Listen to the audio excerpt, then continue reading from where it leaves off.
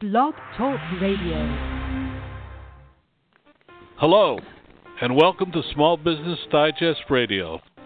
My name is Don Mazzella, and I am your host for a program devoted to identifying strategies and suggestions to help small business managers increase profits, add sales, better manage cash flow, improve employee management, and streamline operations.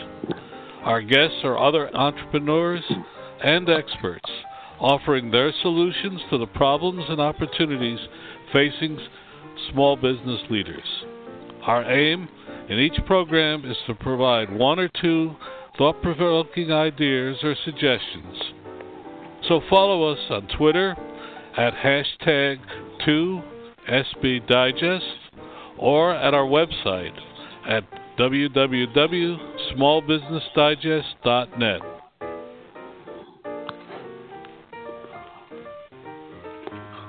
Today's program is really going to be interesting. We have with us Chris Sullens. He's CEO of Workwave, and he wants to talk about something and a trend that I think and a lot of other people think is happening, which is the fact that we're not segmenting companies anymore by small business or enterprise, but rather, thanks to advanced technology, other factors. Chris, welcome to the program. Hi, Don. Thanks for having me. Well, Chris, as we ask all our guests, tell us a little bit about yourself personally. I understand you're in Neptune, New Jersey. You know our program usually comes out of Richfield, New Jersey. So tell us a little bit about yourself personally. Sure. So Chris Sullens, I'm CEO of Workwave. We are on the Jersey Shore down in Neptune, in New Jersey, just down the street from Asbury Park.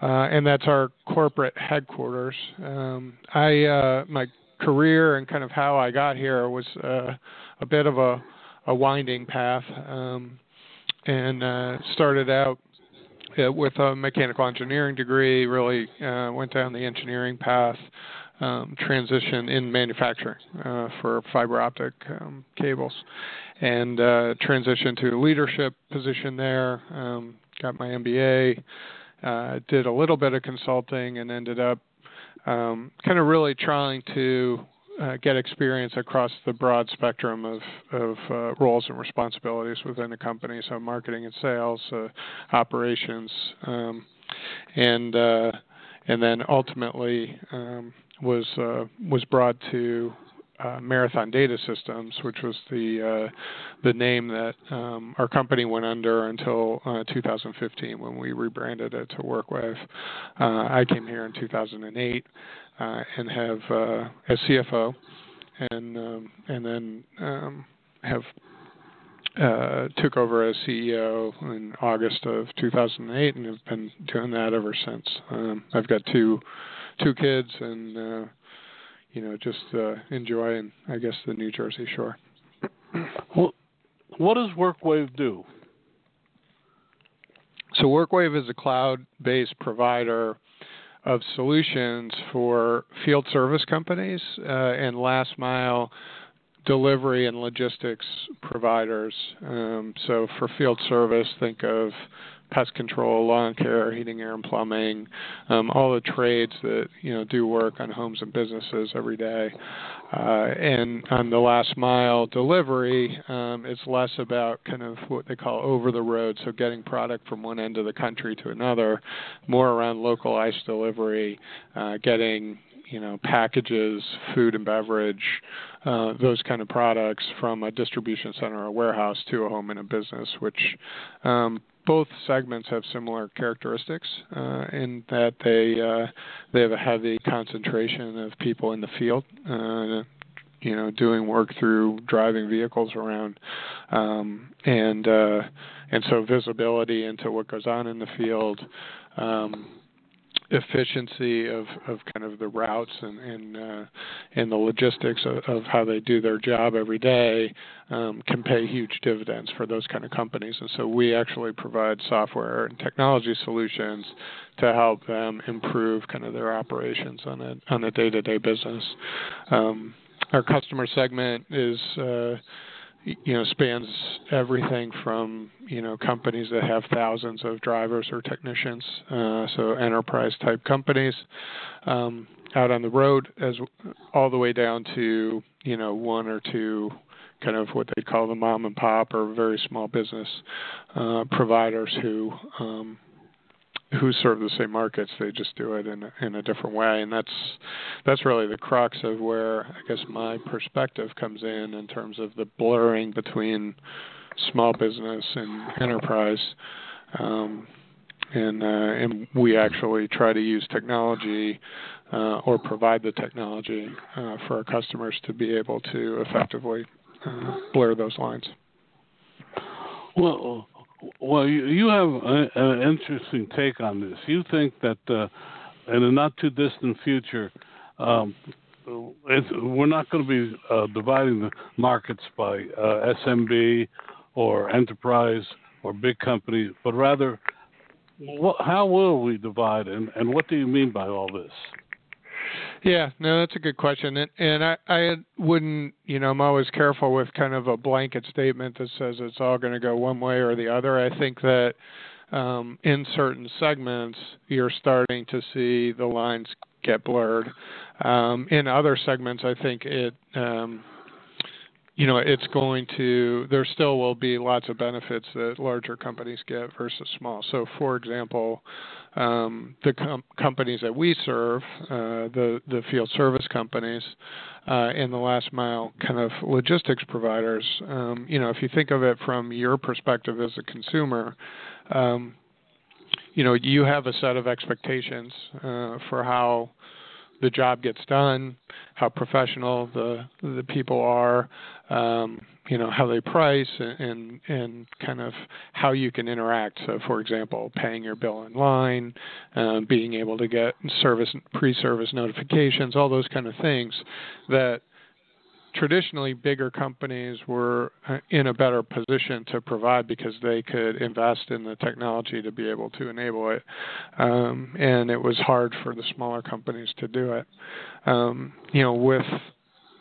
With the cloud, being able to take the cost of technology, especially for small companies, and reduce it and make it much more palatable, and with expectations on the consumer side where it's like, okay, well, I want to root for the local guy, I want to root for the small guy, but if the service is horrible versus the bigger provider, ultimately I'm probably going to choose, the better service for me and my situation.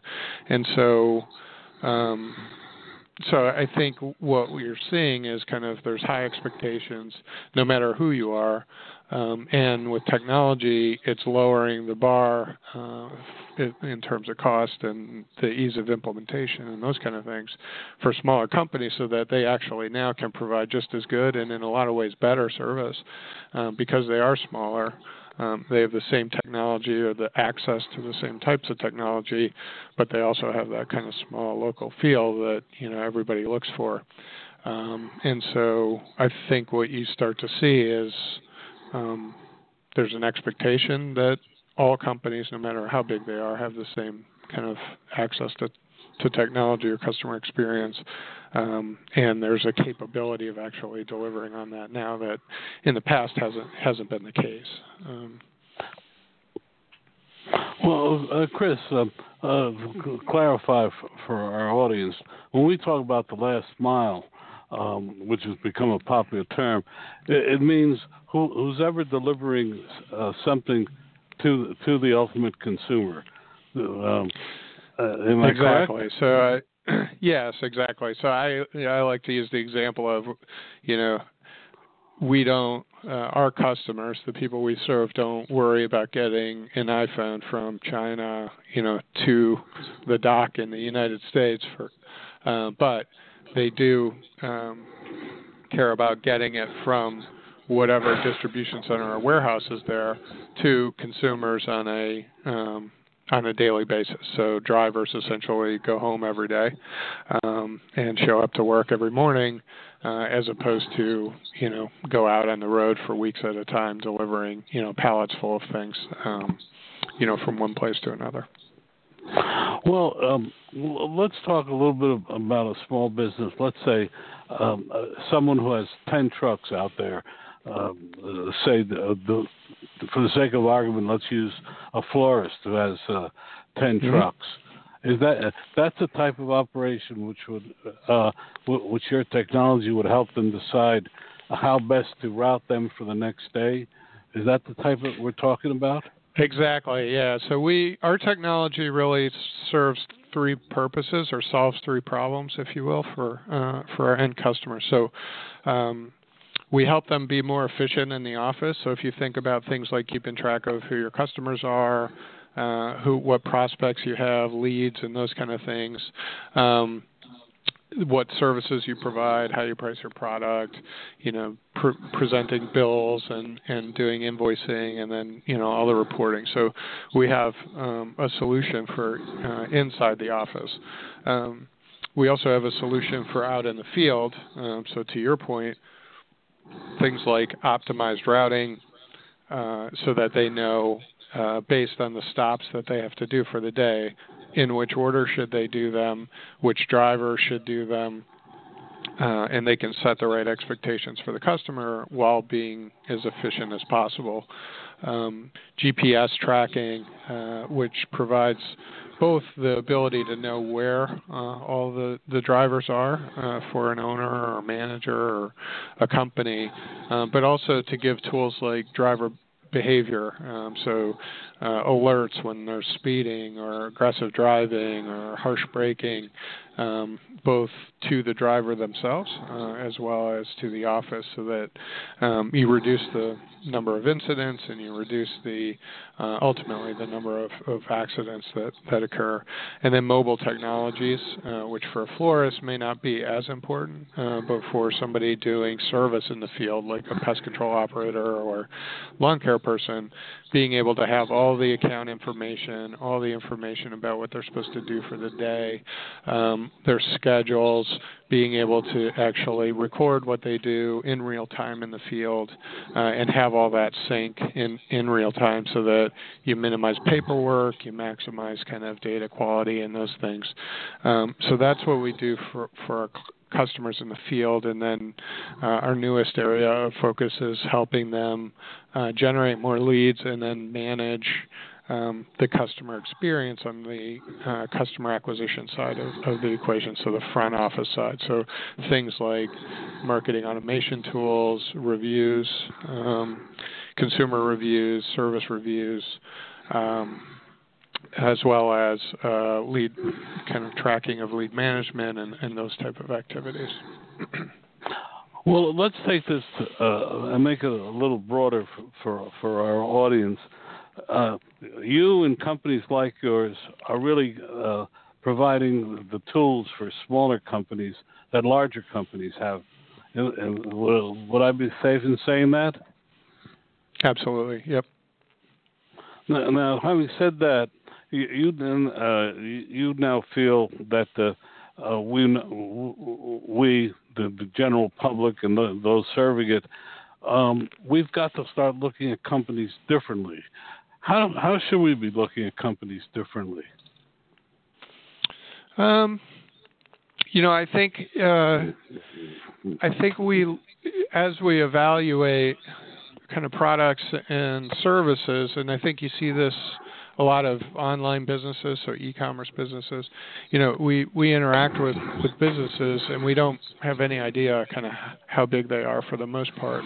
And really the reason is because what we worry about is our customer experience. We want it to be a great experience for us, and technology is a big driver of that experience. So I think, as we look at small, medium-sized businesses, I think the evaluation criteria becomes more around what problems are they solving for their customers, and what markets are they serving, and then how are they doing that in a way that's different or that enables kind of those problems to be solved efficiently.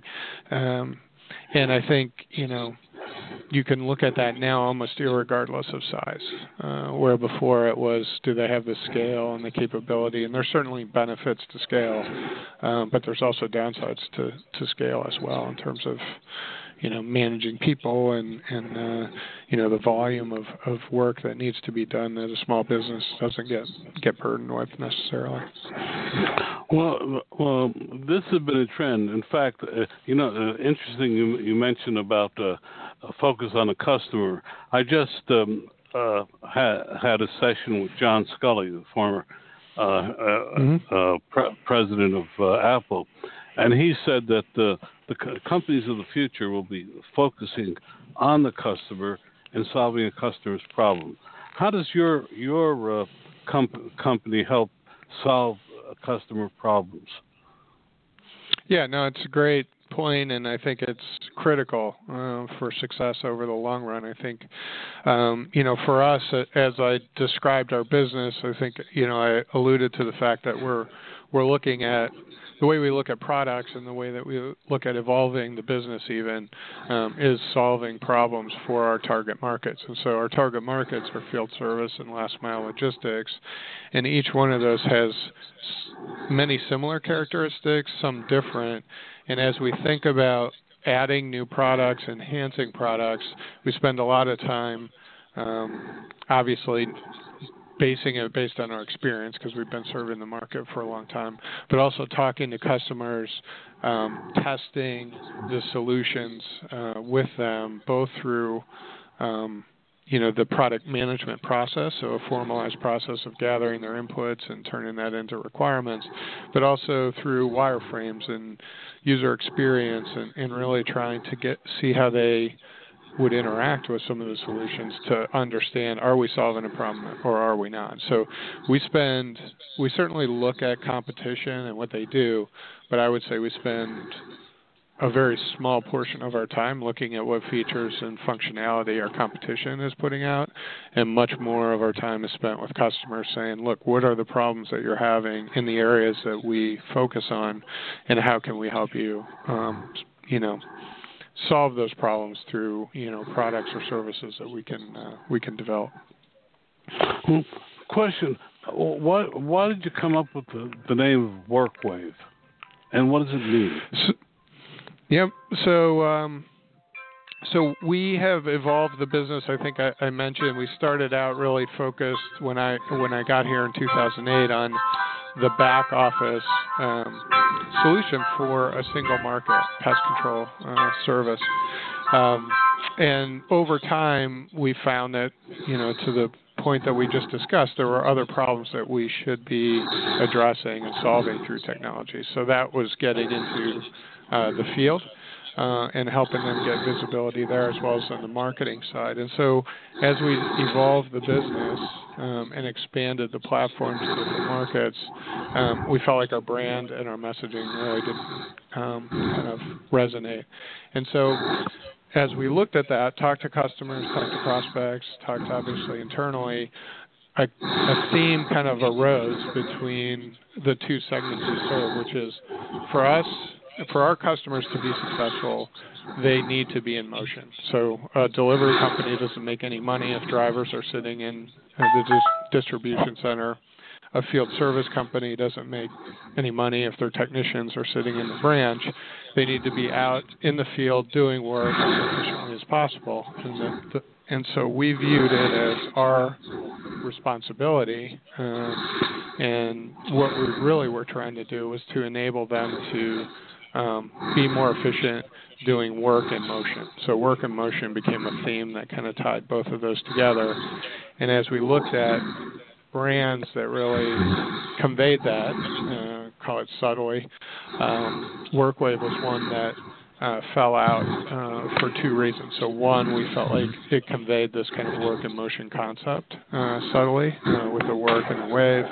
But two, because we're on the Jersey Shore and we actually, within the office, very kind of themed towards beaches. All of our conference rooms are named after local beaches here and local beaches in the offices that we have.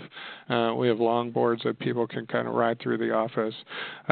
This kind of Workwave name also was something we could have fun with internally while conveying kind of subtly the message that we wanted to get to the market. So that's how we got to it. And your website for our listeners? It's www.workwave.com. Okay. One last question. You started out at the company as CFO. As a final question, what two things have you learned in this time that you think other leaders should consider when growing their company? That's a good question. So the first is something that we've actually talked about, which is just a laser focus on solving customer problems in your target market. I think as a small business, you really are looking. You have a lot of opportunities and a lot of different directions you can go, and you're constantly trying to, generate revenue and get to a point where you can kind of scale. And so it's easy to lose sight of what it is that really is important. And so for us, learning how to say no and learning how to stay focused on the problems that we feel like we can best solve was really important. And then the second thing I would say is just with respect to people and hiring. So as you grow your business, when I joined, we were a much smaller company. We were about 38 employees. The CEO in that case really has good visibility of everything that's going on across the organization, which makes it much easier to kind of make sure that all the parts and pieces are being coordinated and well communicated with. Today we're almost 220 people, and we have a talented group of employees. We got a talented group of managers, but keeping everybody on the same page is more difficult. And so the second thing I would say is just as you're hiring in those managers and directors and vice presidents, the people that can help lead the business, there needs to be a real strong focus on people that are aligned with the culture that you have and the direction that you want to go, and are I'll call it collaborative and process-minded, so that they can help to make sure that you put the right processes in place as you grow, but do it without losing what I call the soul of the company. We've been talking with Chris Sullens. He's CEO of Workwave, and his company, like many others, are bridging the gap between small companies and large companies and making them more efficient thanks to the cloud. Chris, I want to thank you for joining us, and good luck in the future. All right. Thank you, Don. I really enjoyed it. Same here. I hope our audience did as well. Me too. Our next guest is Janice Caston. She's an experienced marketing professional and currently Vice President of Global Marketing for Toluna, a leading digital insights company. Janice, welcome to the program. Thanks for having me, Don. Well, as we ask all our guests, before anything else, will you tell us a little bit about yourself? Sure. And your personal... Go ahead. Sure. Can you tell I'm excited to be here? So I am a marketing professional. I head up global marketing for Toluna. Toluna is we empower marketers to obtain real-time feedback. And so essentially my job is to market to marketers. I'm responsible for making sure that marketing professionals know how to use survey research to further their goals, no matter how big or small their company. I've been with the business for quite some time, and Toluna's changed quite a bit over the last 15 years that I've been here. We started as a very small company, substantiating the idea of survey research. So much of my time was spent, on academic research on research, proving that online research was just as good as phone research. And as you can imagine, things have changed pretty significantly over the years. We were publicly traded at one point when the company in the States was known as Greenfield Online. And we've since been acquired by Toluna. Greenfield Online was acquired from Microsoft by Toluna. And we now operate as Toluna. And Toluna is a global company. We're headquartered in Paris, France, and also have a significant headquarters in the U.S., in Wilton, Connecticut. And my job is to make sure that we are, talking to marketers, talking to small business professionals about how they can use research to further their goals. We have a lot of different products, and I'm responsible for bringing those products to the marketplace with key stakeholders here on the tech side as well. So, in a nutshell, that's a little bit about me and my role here. Okay, well, but you didn't say a little bit about yourself. You've been there a long time, but it's interesting. But anyway, we'll get to the main question. Okay, I'm a marketer. I've got research. Now, you're saying that online research is as good as other types of research. Why is that, and can you give us an example? Sure. So basically, years ago when companies were looking to conduct research, research was typically almost like an insurance policy. You basically have research that validates a business decision, but you might or might not have already had a hunch as to what that outcome might look like. Research has changed and evolved over time, and we now see companies using research in more and more strategic ways. When I first started in this business 15 years ago, phone research, basically someone calling your home and asking you questions about the products you use, and mail research was the only way of doing things. And so as you can imagine, not only was it very expensive because you've got to pay to have someone who's placing calls that cost money and sitting, in a company somewhere and placing those calls, or mailing questionnaires and tabulating the results. We've kind of come to this point where online research is largely self-administered. So much of the cost is reduced. And the other piece of this is the timeline's been reduced significantly as well. Instead of, waiting for 100 phone calls to be placed and netting out, X number of completed interviews, the internet and computer-based or web-based surveys have eliminated much of the time that was required in conducting survey research.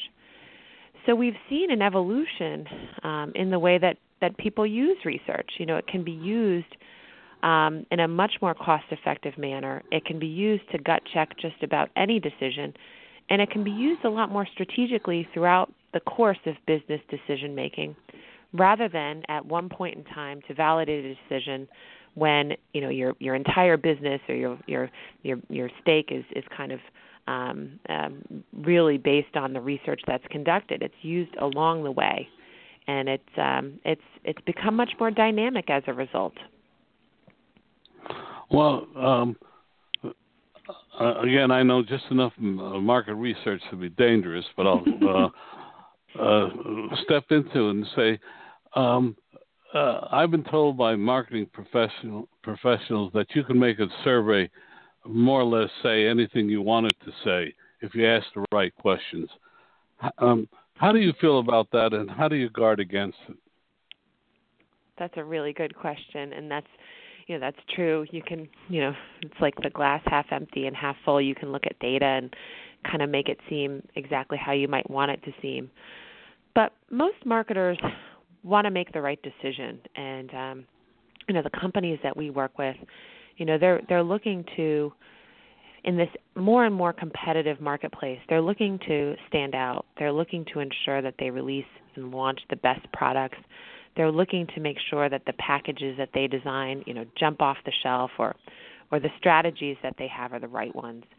So even though, as a marketer, you can kind of look at survey research and say, yeah, I want to have this ad go to market, I think most people are really at this point looking to make smart decisions and want consumer feedback and want it to be really, really, on point. So our clients come to us and they say, we're looking to find out about this package, for example. We want to make sure that, we launch the right package and this right, right creative. We'll typically work with clients to address the concerns that they might have and create a questionnaire that is not only engaging for the respondent and current, mobile, for example, and presenting images within the survey and making it really realistic. But we also make sure that the questions that are being asked are asked in the right way. You never want to start a survey by saying, do you like this? It's a subjective question. You've got to kind of frame the question in the right way and make sure that you are actually saying, first of all, is this package something that you'd consider purchasing? And you essentially want to walk the respondent through a narrative and provide some structure so that they're not just kind of faced with this ad hoc question that might not mean all that much to them. You're really kind of taking them through a logical, almost like a conversation. That's the same way you'd want to frame it. You want to make sure that the product's relevant to them, because if it's not, you might not necessarily need to get their opinion if they're a non-buyer. So we really make sure that the questionnaires that we're designing with our clients, or we're fielding with our clients, work in that way. And in some cases, we've built pre-populated survey templates that help our DIY customers do this themselves very quickly. Well, let me ask you another question. Everybody talks about big data. What is it, big data to you and your company, and how does a small kind of business utilize it? I think that eliminating the word big does a lot for people. It makes it much less intimidating, and it's really just kind of at the end of the day data. And at any company, you've got data from multiple sources. In my job as a marketing person here at Toluna, I have my customer data, I have the survey research data that I typically field to find out about how satisfied our customers are. And I might have other data about the types of products that they're using, how long they're on our website, and so on. So when I look at this data in different buckets, it can tell me one story. Big data, as it's defined, marries all those data sources and gives you a more complete picture. But really, at the end of the day, it's all about not necessarily the data, it's about the insight. And what you really want to understand is not just who my customer is and what they do today, but how do I get them to kind of point B and what I want them to do now and 5 years from now. And so basically, I think that any small business or any entrepreneurial business should take a step back and think about that question. You've got all this data. Does it matter to you? If you're not necessarily transacting with folks on your website, and you're not sending them offers via the website, does that need to be part of your overall data equation? Data scientists can help you to answer those questions, but really, you don't need to overcomplicate things. Look at the data that's important to you, and there are many tools available to kind of help you to synthesize that data as it's relevant. Even just using simple, tools like Salesforce.com and many of the other cloud-based systems, you get a lot of data about your customers, and it's really important to use that data, but also to think about the other sources of data that you have and marry that up. Survey research can kind of get into that equation as well. You might have customer data and you see how much your customers are buying from you and generally when they're buying. But survey research can add an additional element to things. Why are your customers buying? Are they buying because you're readily available in these types of sources? Are they buying because of your price points? And survey research can give you insight into what customers really think about your brand and why they might engage. So it's that additional element, and we see survey research as something that kind of fits into that big data equation and makes it easier for people to understand and makes it kind of have, that point A to point B. Not only what are you seeing from your customers, but what do you want to kind of help them to realize in the future? Well, getting back to online, I've been a customer of SurveyMonkey for now I'm one of its first customers. But I always worry when I do a survey that I've created that am I asking the right questions? Am I reaching the right audience? How does one first figure out what question to ask, and then two, who to ask? It's a good question. Yeah, many of our clients come to us with that exact same question. And survey research is you really want to start by thinking about who you're asking the questions of before you actually kind of take that second step and think about the questions themselves. A lot of folks, and we see this as well, are using social, and they're using their own social feed to ask questions of their followers and so on. But really what matters is the audience that you're looking to address. Do you want to learn more about your target audience? So, for example, do you want to find out what listeners of your radio station think about your radio programming? Or do you want to kind of look into new customers and acquiring those new customers? So you first want to address the audience. Oftentimes we see people say, I've got a SurveyMonkey account and I'm just going to blast my email contact database. But if the contact database aren't necessarily buyers of your product, their feedback might not necessarily be important. What we found is today, and I'll kind of not necessarily plug our products, but using our products, you can kind of get to general buyers and the folks that you need to reach that might be existing on our research panel. We have a Toluna.com brings survey enthusiasts, people that want to participate in survey research together. So you're not just relying on your email contact database or a list that you might have, and you're actually broadening the group that you're reaching out to find new potential targets or customers. So when you've addressed the who do you want to reach, you can then think about the questions you're going to ask. And so, for example, again, getting back to the idea that you might want to survey your radio listeners and find out what they like about your program, the questions that you ask are just as important as the audience. And you really, again, you want to frame the story that you're telling. You want to ask them about the frequency with which they listen to your program, what they look for in your program, but walk through that survey in a logical way.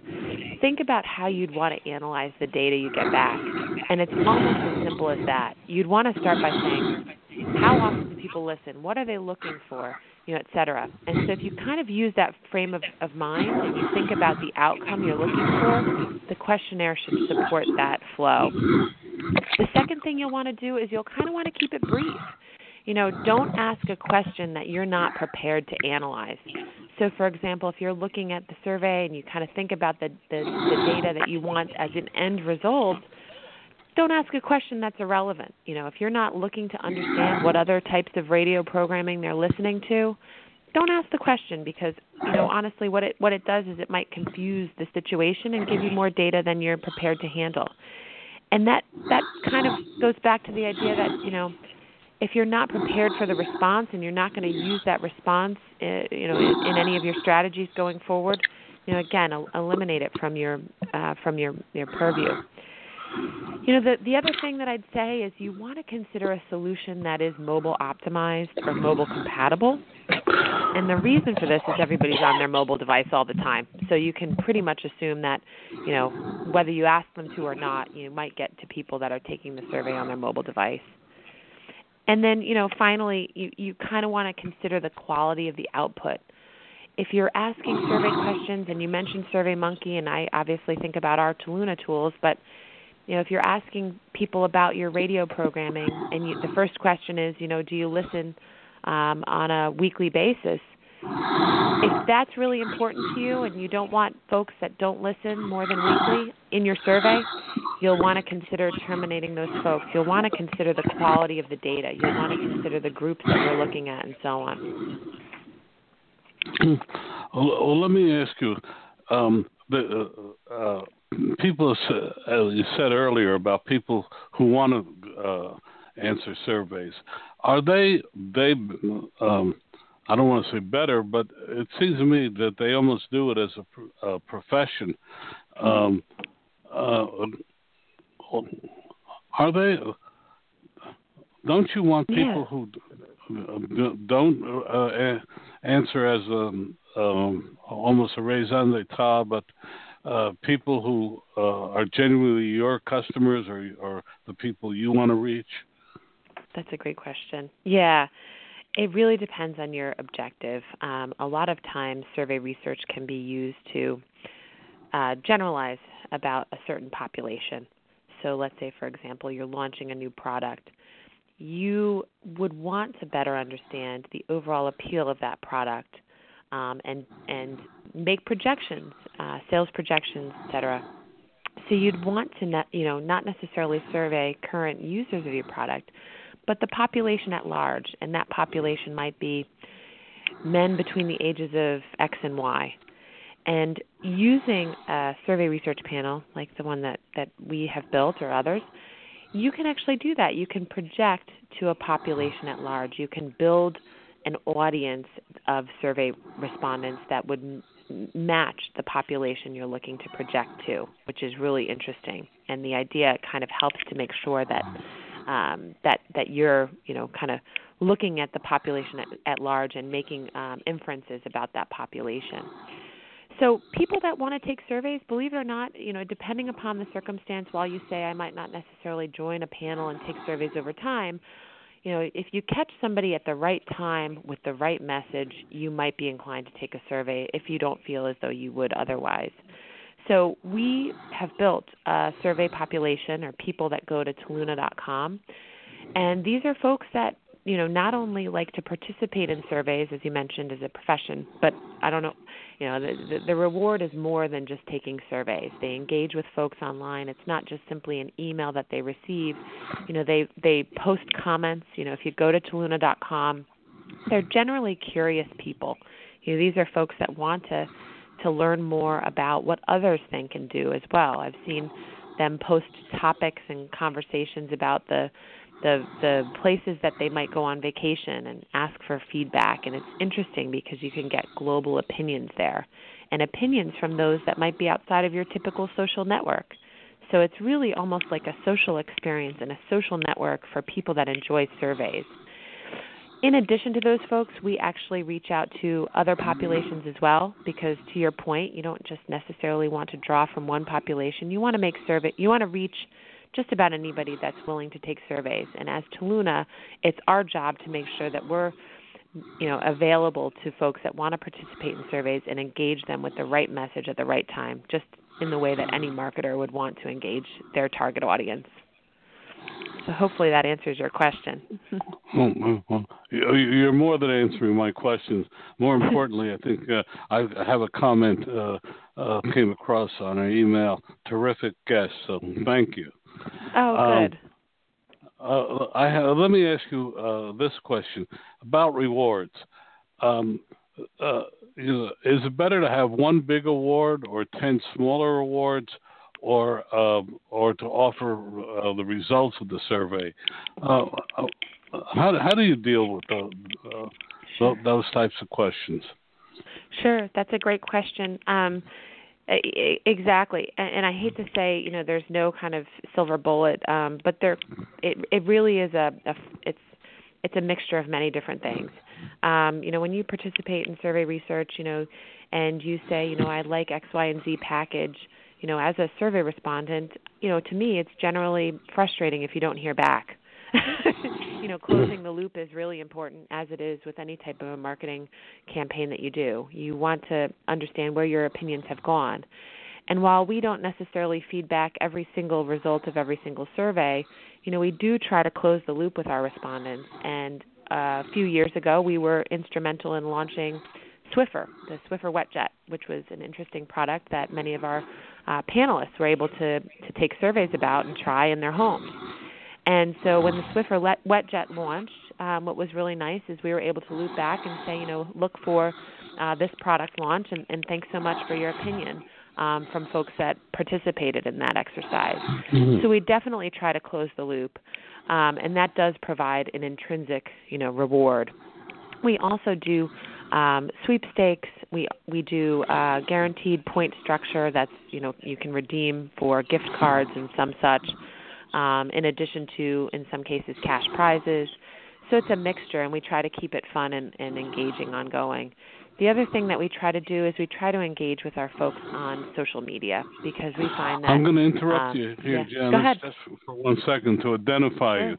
Someone said, who is she? We're talking to Janice Caston. She's Vice President of Global Marketing for Toluna, a leading digital marketing insights company.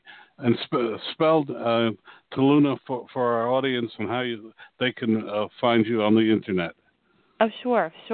Toluna is Toluna, and I kind of use 2 URLs that are important for us. The first is Toluna.com, and that's for those that wish to participate in surveys, Toluna. And the second is Quick Surveys, Quick Surveys, Surveys.com, and that is for those that might wish to run a survey of their own. Okay, now I'm sorry to interrupt you, Janice, but 2 people said, who is she? That's okay. Great. So you were saying, if you... Yeah, so really it's a mix, and it goes back to the idea of a marketing mix, and you want to engage people over time, and the best way of doing that is by mixing it up. But the most important thing that we find is we need to make sure that we send surveys that are relevant to their interests. So we want to make sure that we're sending a survey about, pet care to folks that own pets. And we do that by, engaging with people that want to take surveys and learning more about them. And so that really is important as well.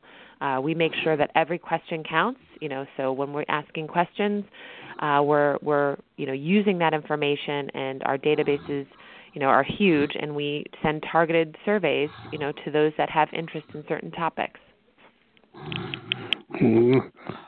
One final question. With all this data that's being amassed and used by all, what are the 2 things you tell your potential customers who are thinking of using your services to do a survey? What are the 2 things you remind them the most about? Sure. For us, when our clients come to us and they have a business problem, we really, want to make sure that they get the best insight that will address the questions that they might have. So we really like to not just say, okay, so what's the survey that you're looking to run? It's really, what's the business challenge that you have? And in many cases, that might be, something as broad as a new product launch, or something as narrow as we're looking to conduct a press release and we need a statistic to support the headline. So it really depends upon the objective, and we'll structure the approach with them as a result of that objective. And it might be that we're simply programming a survey on their behalf that's already been designed, and it might be broader than that. So it's really about the crystallizing the business objective. And the second piece is really, what types of questions and what types of data will address that best. And in some cases, that data might exist, and we supplement it with survey research. In other cases, it's solely relying on survey research, and we'll work with them to address that answer that question as best we can. Well, let me ask you one more question. Everybody, a lot of people we have on the program talk about research, but what? And I know there's no typical, but how do you charge for a survey where you help create it and find the people? What are your parameters? Sure. Quick Surveys is our DIY tool, and it's very widely used by entrepreneurs. They look at this as, the researchers you mentioned before, asking the right questions. This is really built for that sole purpose. It's a researcher's tool, and it's low cost, I can say. The cost is on the number of questions, the types of folks that we're looking at, and it's kind of a combination of those two factors. So let's say you want to ask a 20-question survey of a general population respondent. That might mean, looking at like census data and finding someone that kind of fits that bill, or a group of respondents that fit that bill. The cost is relatively low cost. I have to say it's pretty straightforward, and it's something that most marketers kind of build in as a cost of doing business to make sure that a decision is ironclad. The cost would increase if you were looking at males 18 to 24 in a smaller parameter and not just census representation.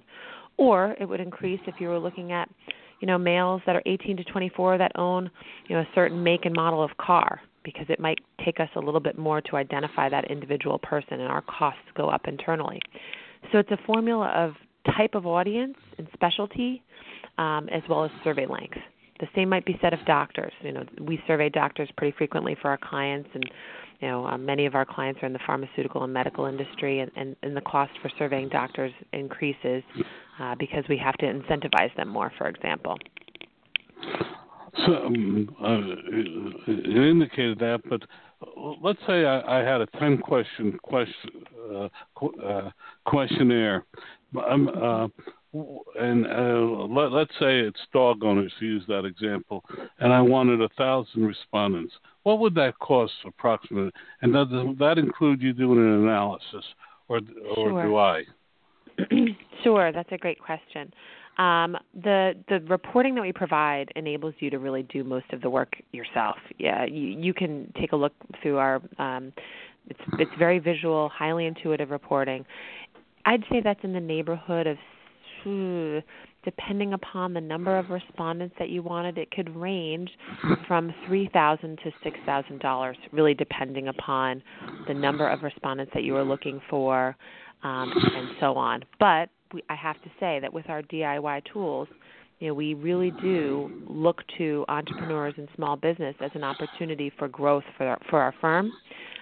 So we work within, budgetary parameters, and we, can ensure that we're helping to provide solutions that are cost effective. So that benchmark is something that is discussed. Janice Caston, you're Global Vice President for Toluna. I want to thank you for a very illuminating time, and want you to come back towards the end of the year and talk again. They said that you were substituting for the head of the company, but I tell you, you did a hell of a job. Thanks, Don. It was great talking to you, and I'd love to come back. Thank you. No, we would love to have you. Have a good day. You too. Bye-bye. Thank you for listening tonight. All of our guests are invited because they offer actionable advice to our audience. They do not pay to join us, but rather demonstrate their capacity for helping our audience add profits. Thank you for listening, and we'll be here again next week with other experts to talk about ways to improve your profit picture.